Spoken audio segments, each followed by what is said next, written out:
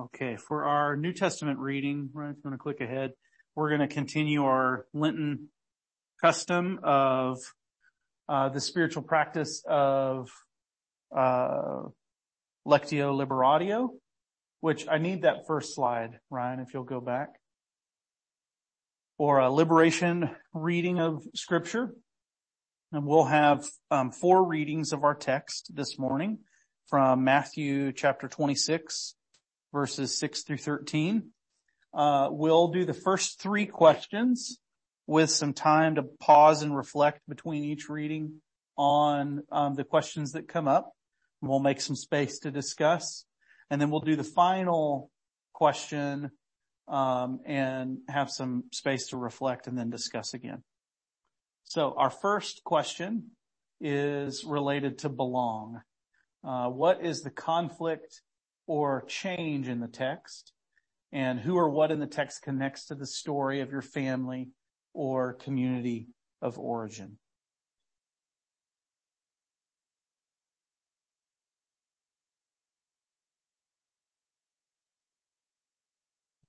Now Jesus was in Bethany at the house of Simon with the skin disease.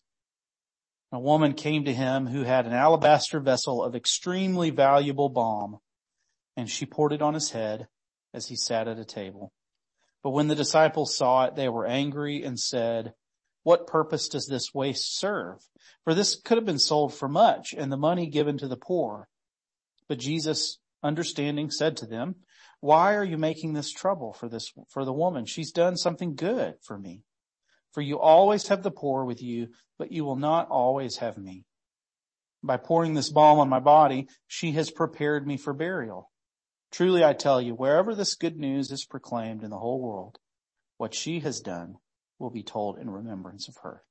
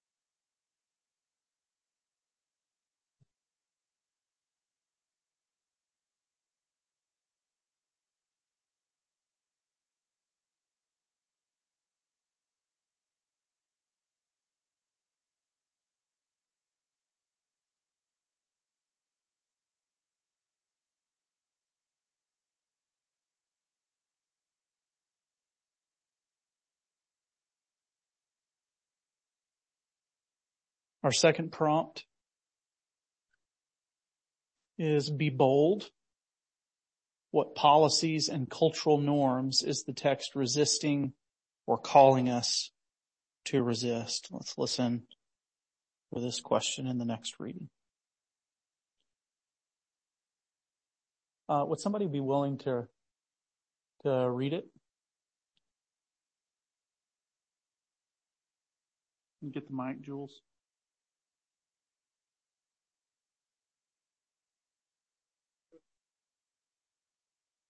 Now Jesus was in Bethany at the house of Simon with the skin disease. A woman came to him who had an alabaster vessel of extremely valuable balm, and she poured it on his head as he sat at the table. But when the disciples saw it, they were angry and said, "What purpose does this waste serve? For this could have been sold for much and the money given to the poor." But Jesus, understanding, said to them, "Why are you making this trouble for the woman? She has done something good for me. For you all will always have the poor with you, but you will not always have me. By pouring this balm on my body, she has prepared me for burial. Today I tell you, wherever this good news is proclaimed in the whole world, what she has done will be told in remembrance of her." I'll return to our question. What policies and cultural norms is the text resisting or calling us to resist?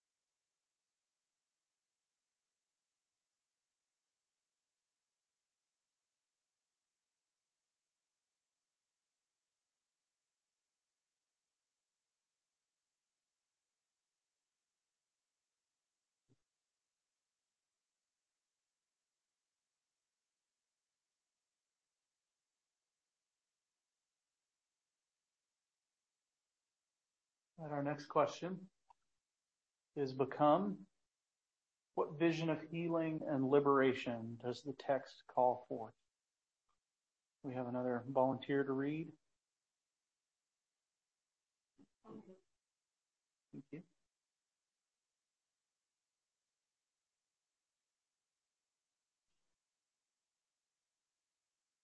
I'm waiting for you to put the next. You haven't memorized it. Now Jesus was in Bethany at the house of Simon with the skin disease. A woman came to him who had an alabaster vessel of extremely valuable balm, and she poured it on his head as he sat at the table. But when the disciples saw it, they were angry and said, "What purpose does this waste serve? For this could have been sold for much and the money given to the poor." But Jesus, understanding, said to them, "Why are you making this trouble for the woman? She has done something good for me. For you always have the poor with you, but you will not always have me. By pouring this balm on my body, she has prepared me for burial. Truly, I tell you, wherever this good news is proclaimed in the whole world, what she has done will be told in remembrance of her."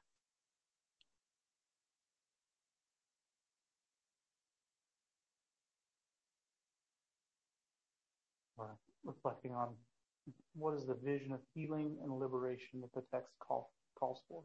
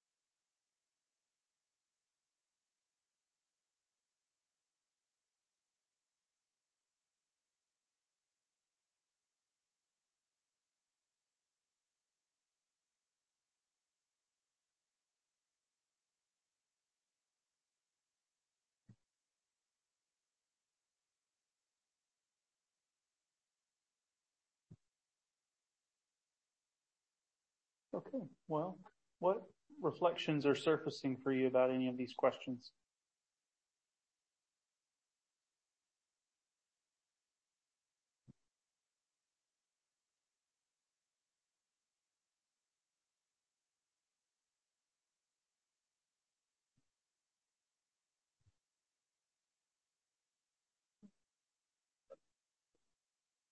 Okay, there you go. Like just kind of what have these questions like prompted in us? Mm-hmm. Is that kind of, what I was drawn to in terms of like, I definitely connect with this idea of like, oh, you shouldn't be frivolous. You should like use your resources to help out the people and that kind of thing. So like that whole thing resonates with my background. Mm. And I guess like on reflecting like on the story in the past month or so, I have, encountered a few people. Well, I guess a few people have helped introduce me more to like the use of art and like the importance of art, like religious art, for example, right? And like the role that can play in our lives and that kind of thing. And I've always thought of like, and some of it's like really kind of scholarly and like this whole world that I don't understand.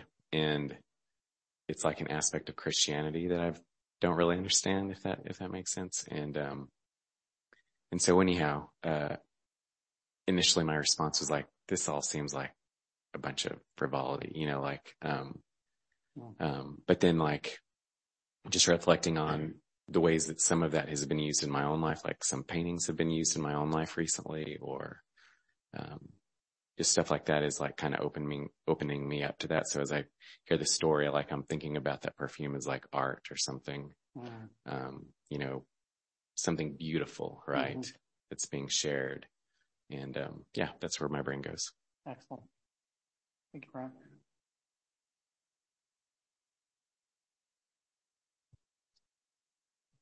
I think it's really easy for us to look at things and reduce their value all the way down to a monetary number. And it can come out in a lot of different ways, right? You can go out for a nice meal and you can appreciate the food, or you can go, ooh, wow, look at what they charge for that. That seems, we've done it with housing, right? It's a place to live, but it's also an investment. How much is your house worth? How is it appreciating? How is it going up? Or not? Mm-hmm. And what can you do to make it go up or go down, depending on if you're investing or paying taxes at the moment. But right. And so I see that in this story where some people look at this perfume and they see money, and that's all that they see. And they're like, why in the world did you just throw away money? Because we could have done something different with it. But she didn't come with money. She came with perfume. And what is the purpose of perfume? I don't think it's supposed to be an investment to hold and to acquire more value and then to sell it off. It's to make something smell nice. And so you look at that story and you see this woman's just trying to do a nice thing with something that she had. Was she rich? Did she have lots of perfume? Was she poor? Did she scrounge and save for it? Was it even hers? Did she just grab it off the shelf? I don't know, right? But she's just in that moment trying to do a nice thing, using something for its purpose. But the conflict comes from, oh, well, that has a value and we could have done something different with that value, and just completely reducing it down to that, you lose the point. And I think that connects to what you were saying with the art too. It's it's more than just what it costs to make.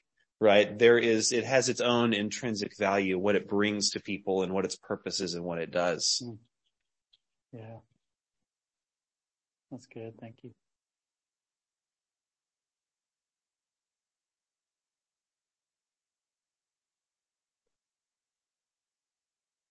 It just kind of reminds me of the importance of honoring and celebrating certain things, people, events, that's worth doing, even though it may cost something. That's a necessary part of loving people.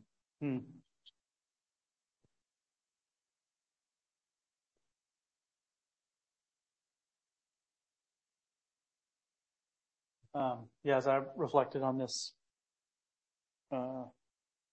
text earlier this morning, I got caught up, I guess distracted. I don't know, maybe not distracted. Maybe it's on purpose. I gravitated to the line about Jesus saying, you always have the poor with you, but you won't always have me. And how this text, I've heard this text used as a,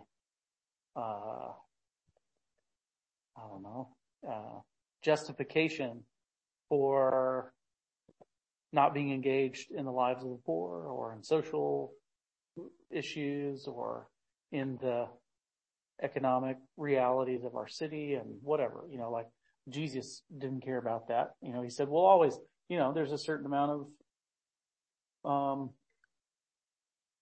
my words are not coming to me, complacency, I guess, or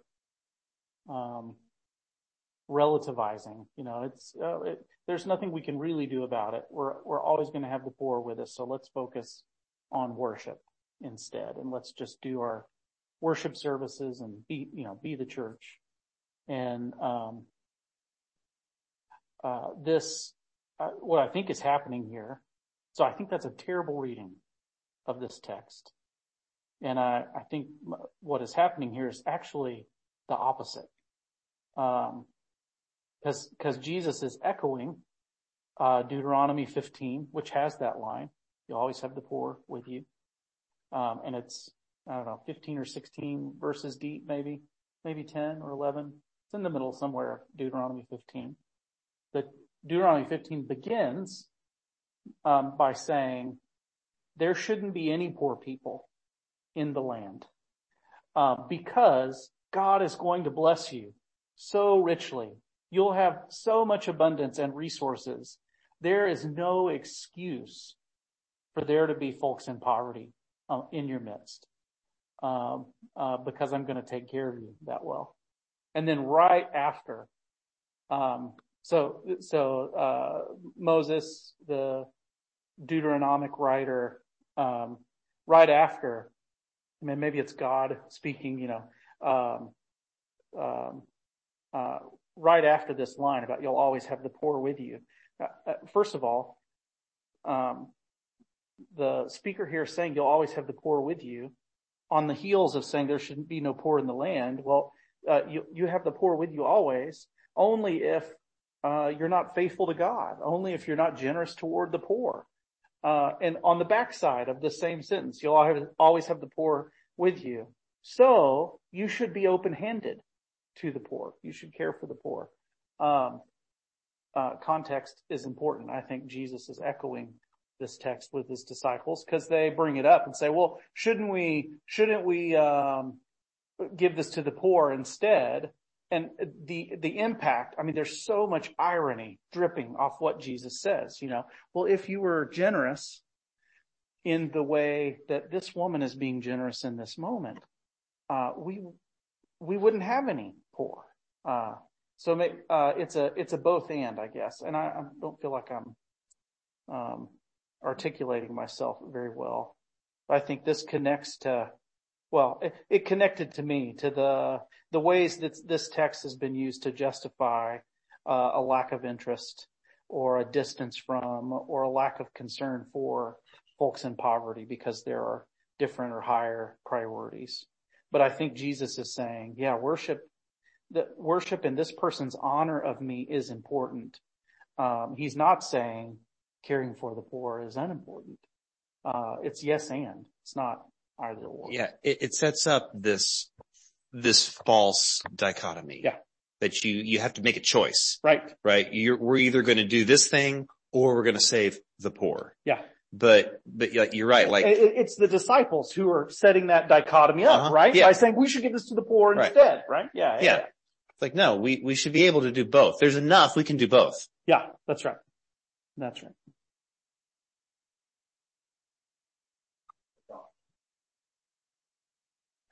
I heard this story used in reference to a lot of the feelings surrounding the Jesus commercials of the Super Bowl.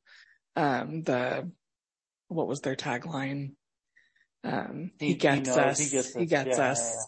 And how much money those Super Bowl ads cost and what could have been done with that money that would have been statistically more effective.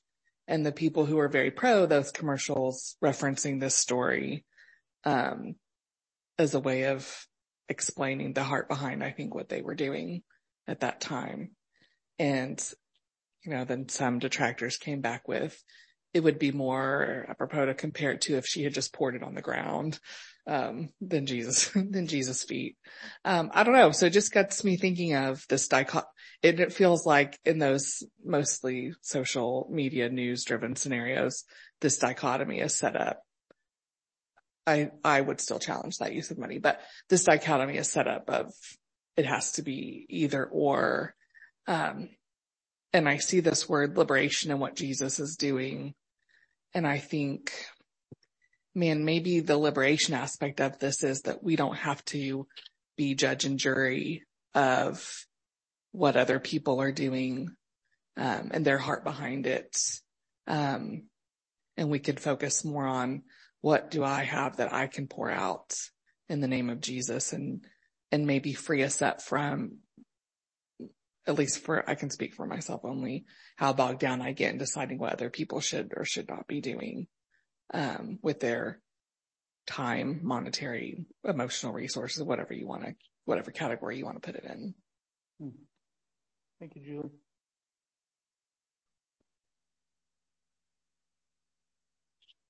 I think just kind of echo off of that. I watched this philosophy video the other day about effective altruism. Is that a term that you've heard before? I know altruism. I haven't heard effective. Well, this is more like I prefer using ineffective. Right. Altruism. It's, I can't wait. I don't know. Three of you so excited. I'm probably not going to explain it very well. I think it's a model used mostly by the very wealthy to figure out statistically, like, where their money will do the most good. Like, I think just probably the Bill Gates and Bill and Melinda Gates Foundation, like, I think they have used this model of like, okay, well, we gotta tackle malaria or HIV, and that will do the most good for the most people, which is it's not a bad thing, but I think, like you said, like, there are other things, like, it's not like, oh, well, the person living next door to me isn't poor enough, so I can't, like, help her. I should be helping this person who lives in another country. They're more poor. But basically you just help where you can, right? And so, but like, this effective altruism thing is like, no, we've got to be scientific and statistical and figure out and maximize. When you use words like maximize, I feel like that it all comes apart, like, why you're doing it. It's not that that's a horrible thing, and this is really a billionaire problem more than it is maybe an us problem, because we're just going to be able to help where we can. We don't have the resources for that. But I just thought that was kind of an interesting connection. Yeah. The other thing that talking about all this makes me notice in this story is the disciples, the critics don't say, we could have sold this and we could have used it to pay for somebody's surgery, or we could have sold it and we could have fed, these people down the street that we know. There's no names. There's no specific people. It's just the abstract of the poor. We could have sold it and given it to the poor. There's a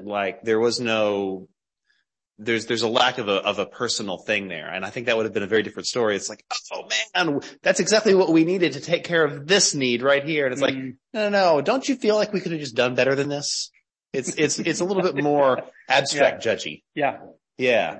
And it amounts to you could see the gendered layer of this story and the way the disciples are taking a shot at this woman by saying, oh, what a foolish decision this woman made to just waste this thing. Oh, tell you what, just reckless. Why are you giving this woman a problem? Right. Leave her alone. That's right. She's done something great here, actually. Yeah. Your comments have got me thinking about, liberation and healing. And,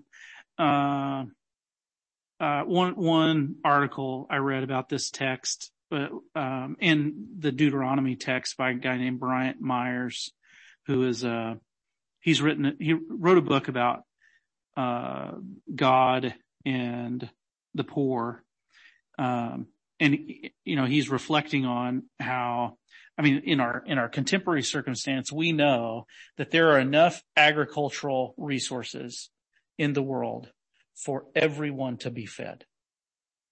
And so, there is a systemic kind of problem when folks are starving, when folks are doing without, to the idea that, like, there is enough in the land for there to be technically no poor among us.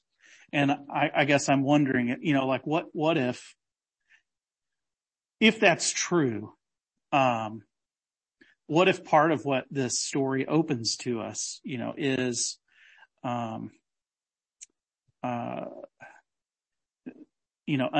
I guess a picture of the future, or even a picture of the present, like the lavish kind of generosity of this woman toward Jesus. It images a world in which not only does everybody have enough and we share with each other, but there's even enough to celebrate and honor each other. There's enough to appreciate beauty for beauty's sake and not simply its capitalistic value, that we feel like we have to survive or fend off death or insecurity or whatever by reducing everything to its economic value. What if that's part of the vision that this story, if we could see the world the way this woman does, not only would it improve our relationship with God and our relationship toward others, where we have this spirit of generosity and honoring of each other, it would improve the lives of our poor neighbors too. It would address the poor always being among us as well. Yeah. Okay. I feel like maybe that I said that a little better than my ramblings on Deuteronomy 15 the first time. Okay, let's read it one more time. Our last question. Be still. What is the text calling you personally or us communally to pay attention to in yourself to more fully support this resistance and vision?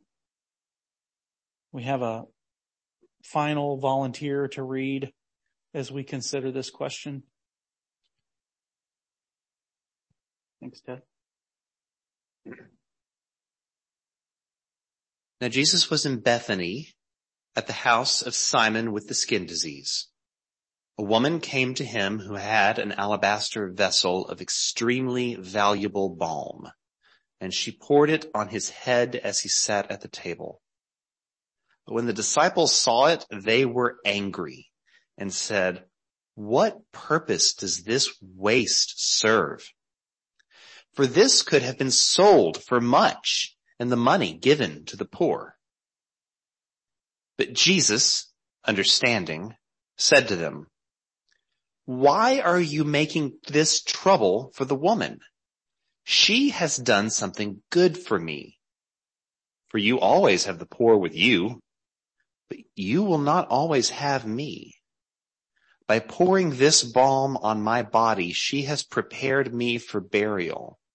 Truly I tell you, wherever this good news is proclaimed in the whole world, what she has done will be told in remembrance of her."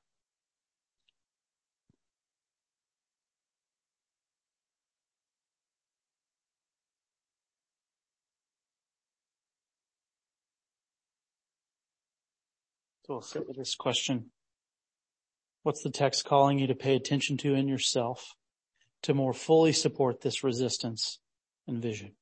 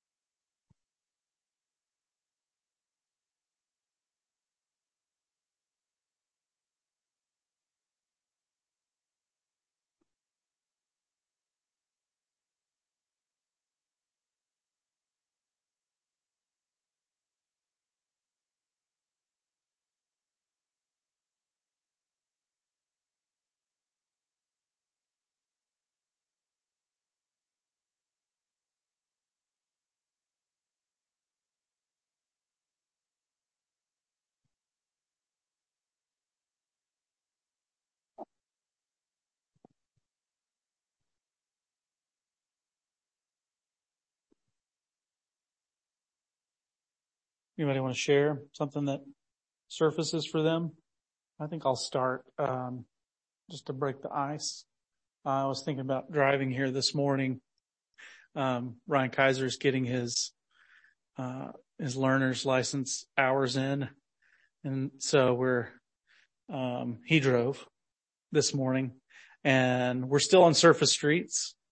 It's all part of the process. So we came down Greenville and, when you get around Park Lane, Northwest Highway, there's a section of Greenville where a lot of our neighbors, I assume based on what I know from Lowell and him telling me that a lot of our unhoused neighbors hang out right there at Park and Greenville and Park and 75.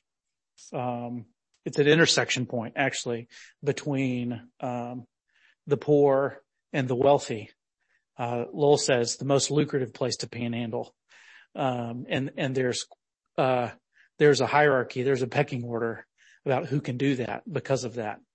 And it's very carefully managed among our neighbors on the street. But just seeing a bunch of our neighbors on the street and seeing some unseemly things, in fact, that I'll tell you about later, not on this microphone. But this feels like not a perfect application of this text, but also, I mean, who's to say what comes to mind for me, and part of, I think, seeing my neighbors along the street is just feeling like, in the plague and even right now, I don't have a lot of lulls in my life that I'm close to and connected to. And hearing Jesus say, what you do and give and how you care for the least of my brothers and sisters, you do that for me. And feeling a pull, I guess, to honor Jesus in the way this woman honored Jesus in the lives of my neighbors in poverty, feeling a pull toward that. And I feel like, I don't know, God keeps knocking on my noggin about that. And I'm like, yeah, great idea. Sure. But I feel like that needs to be in the hopper for me. I need to do something about that. I need to pay attention to that in the language of this question. Anybody else want to share something coming to them?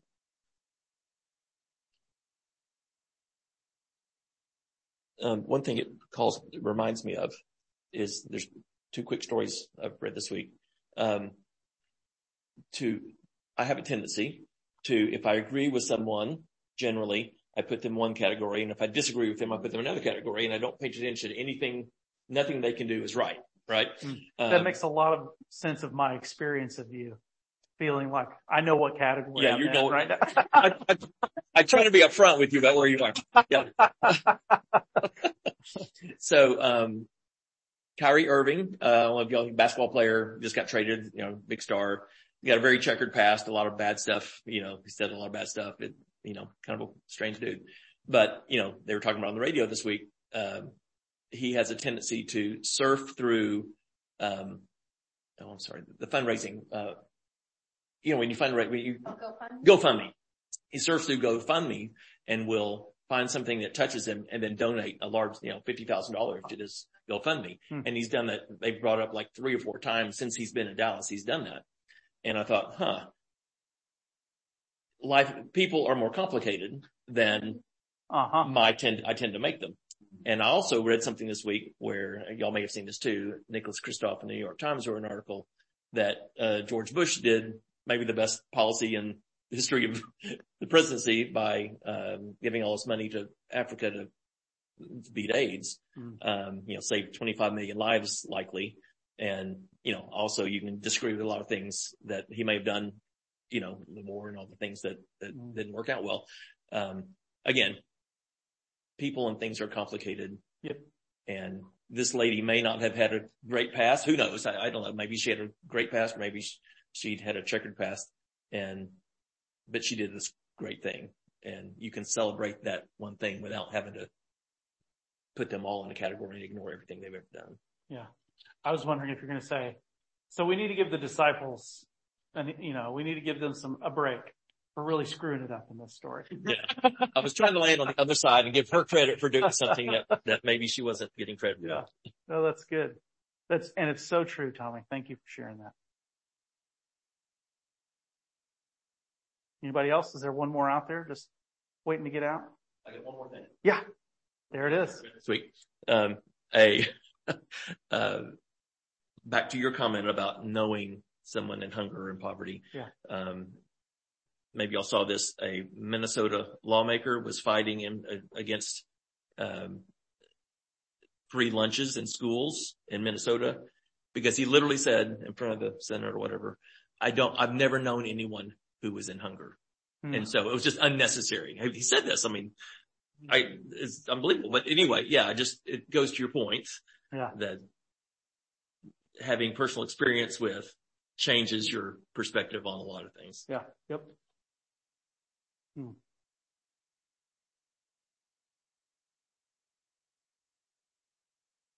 Well, thank you all for reflecting on this story. May we honor God, honor Jesus in the spirit of this woman with generosity, with extravagance, and in the spirit of Jesus too. May we also honor and care for and know our neighbors in poverty and even encounter Jesus in those neighbors.